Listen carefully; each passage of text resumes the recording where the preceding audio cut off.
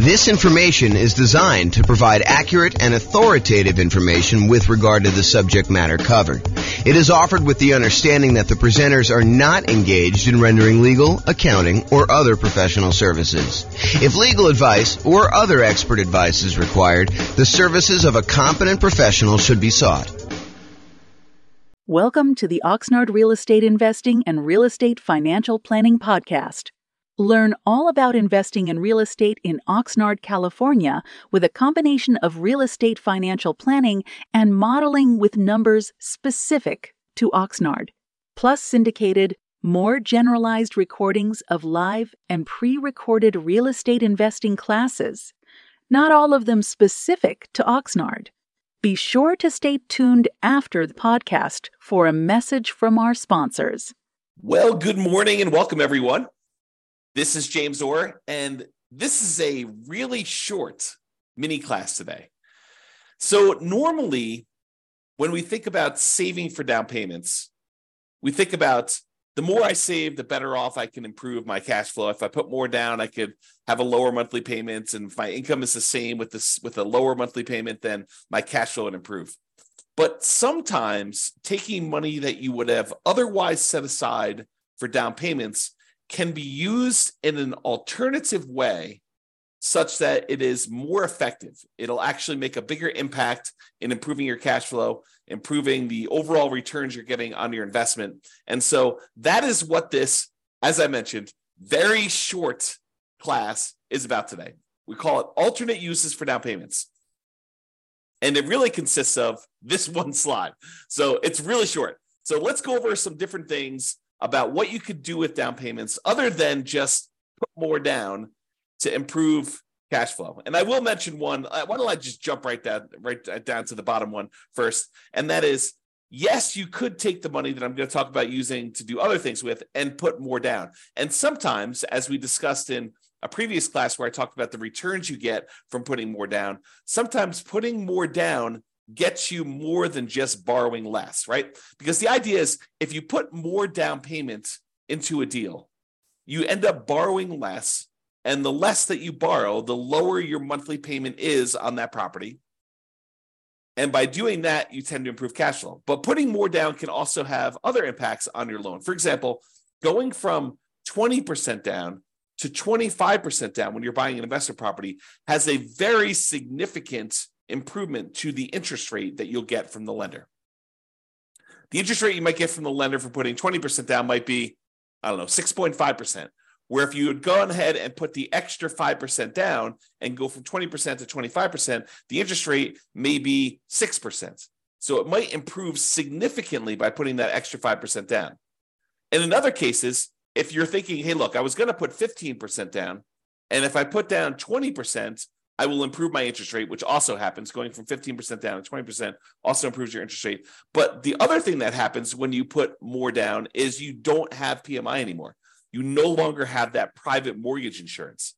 Remember, private mortgage insurance is the insurance that the lender charges, that the lender insists you get from a third party to protect them in case you default.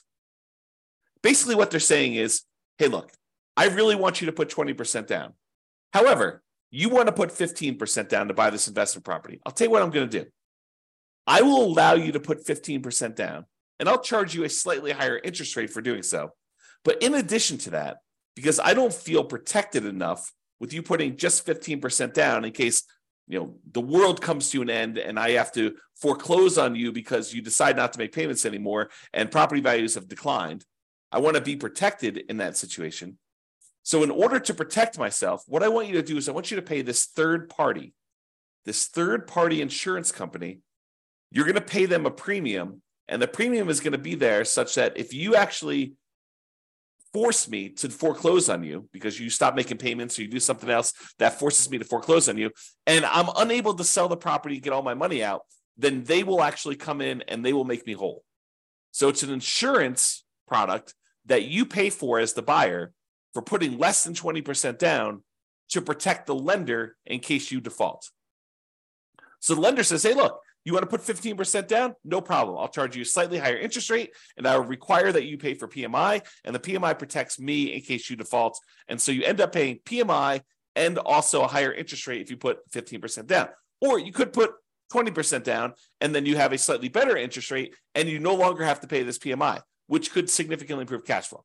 Okay, so that is like the traditional kind of like fringe cases, the kind of like critical points if you decide to put more down for using down payment. Now let's look at some other things you might want to do with your down payment instead of putting more down. So right off the top, more reserves.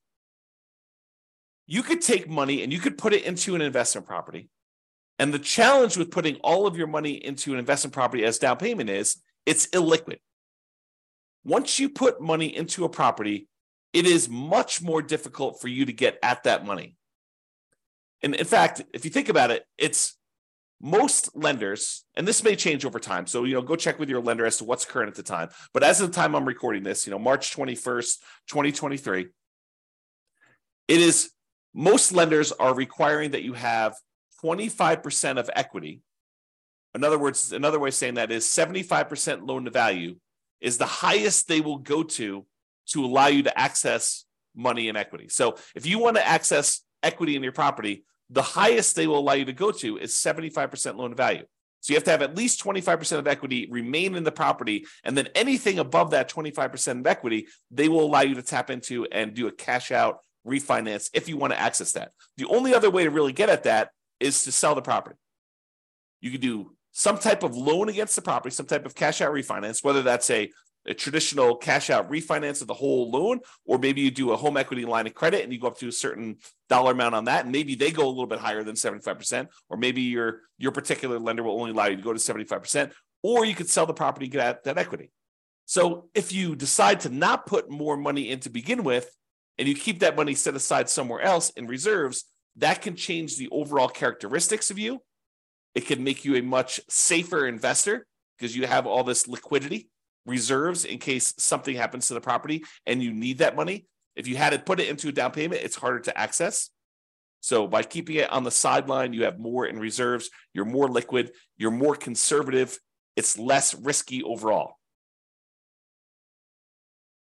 Okay, so you could do more reserves. And some lenders like seeing you have more reserves. I don't know if I've ever seen this, but I could imagine a lender actually giving you a slight break on the interest rate by having a very large amount of reserves. I don't recall ever seeing that, but it's possible a lender could do that, especially in the future, especially if they start valuing reserves more in the future, okay? The other thing you could do with your down payment money, instead of putting more down, is you could pay off other debt.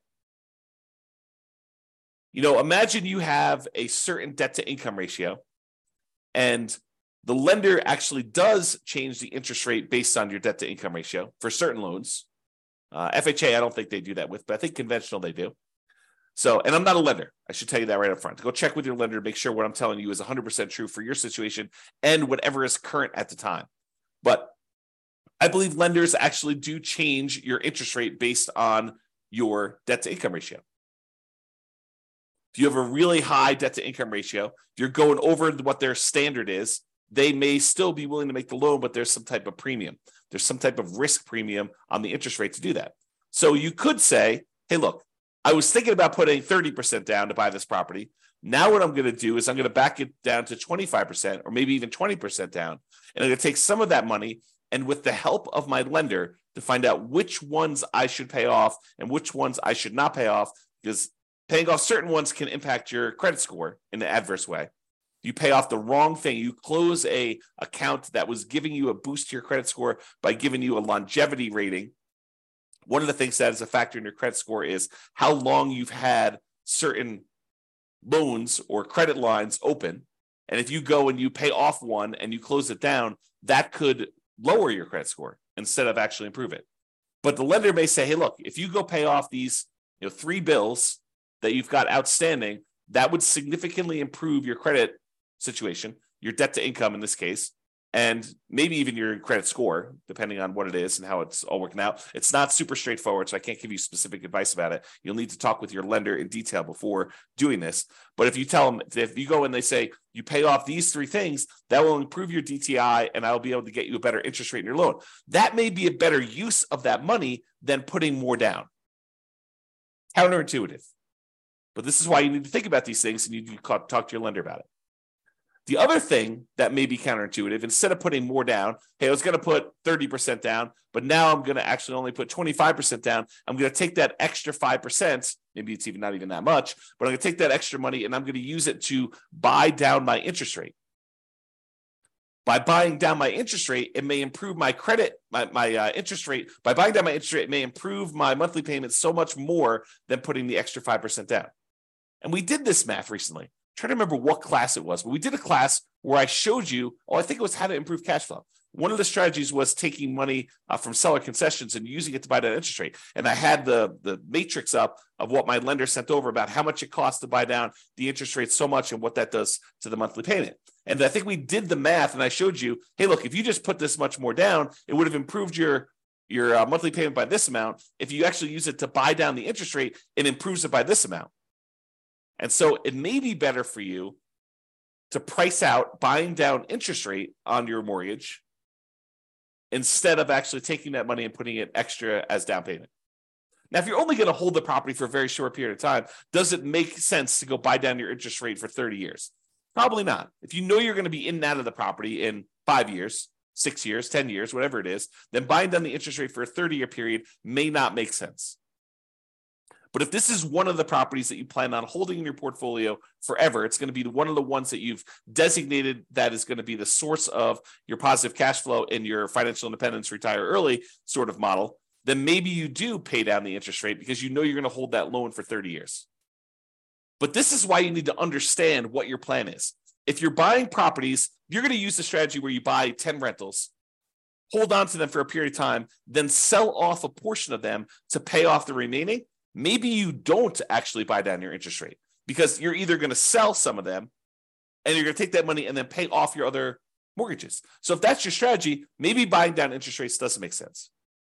But if your strategy is, hey, look, I'm going to buy a certain number of properties and these are the properties I plan on holding forever and ever and ever into retirement, then maybe buying down the interest rate does make sense.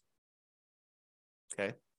And the last alternate use of down payment, instead of putting more down, the last one I've got on here is deciding to prepay private mortgage insurance.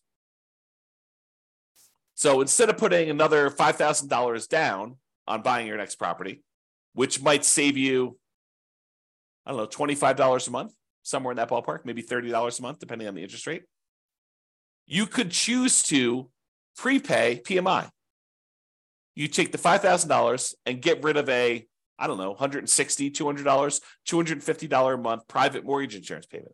So instead of getting $30 benefit, although the $30 is for the entire life of the loan by putting more down, you could say, look, I'm going to pay $5,000 in, and instead of having to make $150, $200, $250, whatever your private mortgage insurance payment would have been, instead of that, whatever it happens to be, $5,000 prepaying it, then you could actually choose to improve your cash flow by, let's call it $200 as an example, for whatever period of time you would have had that PMI. So if you would have had PMI for 5 years, you could figure out, would that have been a better deal for you? In a lot of cases, part of the reason why we might do this is because we would get improved cash flow early on when we typically need it the most. You don't always need improved cash flow early on. And sometimes you're willing to sit through that, uglier cash flow early on until the property's rents have gone up. Your mortgage typically stays the same unless you've got some type of variable rate interest rate, but your taxes and your insurance and your maintenance, your property management, they tend to creep up as well, but not quite as fast as that very large chunk of the mortgage payment on a property. Okay. So remember, let's just talk about private mortgage insurance. So private mortgage insurance, there's really 3 ways that we could pay it. Number one is you can voluntarily take a higher interest rate from the lender and have the lender give you a credit which could cover paying it up front. So instead of actually paying it yourself, you say, look, I will voluntarily take a higher interest rate from the lender. Okay, that's one way to pay it. The other way to pay it is monthly. You say, look, private mortgage insurance premium is $150, $200, $250 a month, whatever it happens to be. It's based on a whole bunch of factors, which we'll cover in the PMI class. But basically that PMI payment, it exists until you get below 80% loan to value, or with FHA, it never goes away. Okay. So you can do it monthly until you reach that criteria, or with FHA, it doesn't go away. You have to get out of that loan. You have to do a refi or sell the property, change out of the FHA loan in order to get rid of the PMI on FHA, which PMI on FHA is called mortgage insurance premium. It's called MIP, but same thing. It's an insurance premium to protect the lender. Okay. And then the third way is you could do a one-time lump sum upfront payment in order to get rid of the PMI. So those are really the three options. Sometimes they'll say, hey, look, you can pay a little upfront and we could lower your monthly payment for PMI. So you could kind of combine some of them if you really wanted to. But most of the time you're choosing one of the three as a discrete choice. Okay. All right. So that's all I got for you.